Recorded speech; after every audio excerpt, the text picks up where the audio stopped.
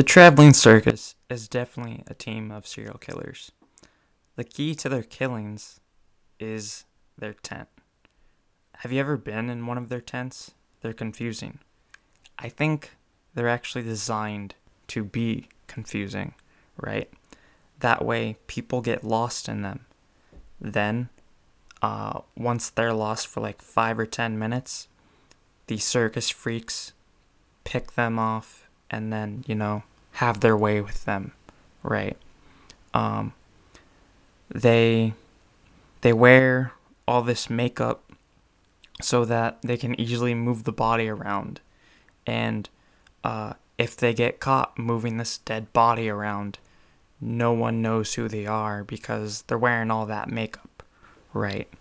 Um, yeah, and then there are no cameras in the tent, right? So even if they do get caught and someone calls the cops have nothing to review, because one, that person that called the cops can't get back to the spot that they were in where they saw something they felt they needed to call the cops in, and there's no cameras, so what can the cops review, right? Okay, but what if people don't wander off and get lost? So, if people don't wander off and get lost, that's where their act comes in. So, that's why they do all that freaky stuff, because they want to freak people out and get them to leave, right? So, they freak these people out, and then they try to get them to leave the show. And there are less people around if they get freaked out and try to leave, right? So when they're trying to leave alone, right? They're trying to leave the tent. That's when they grab them, right? Because no one's going to see that because there's less people around. There might be one or two trying to leave the show at the same time, but it's not at the same time, right?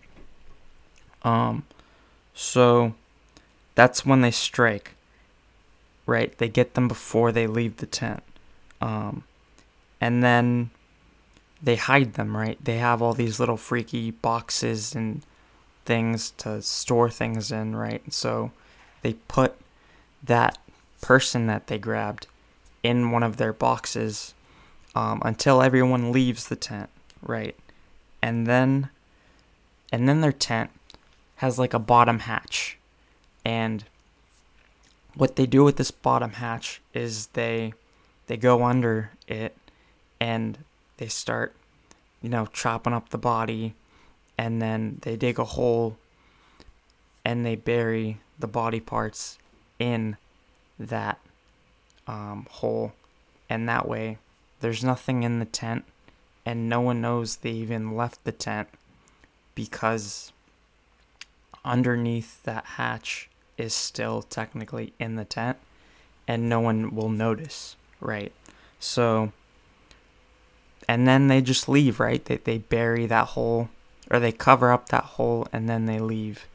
So no one knows that they did anything, right? That's how they get away with it, right? There's zero evidence in the tent, and they stay far too short of a time in one city for anyone to suspect that those circus clowns did anything, right?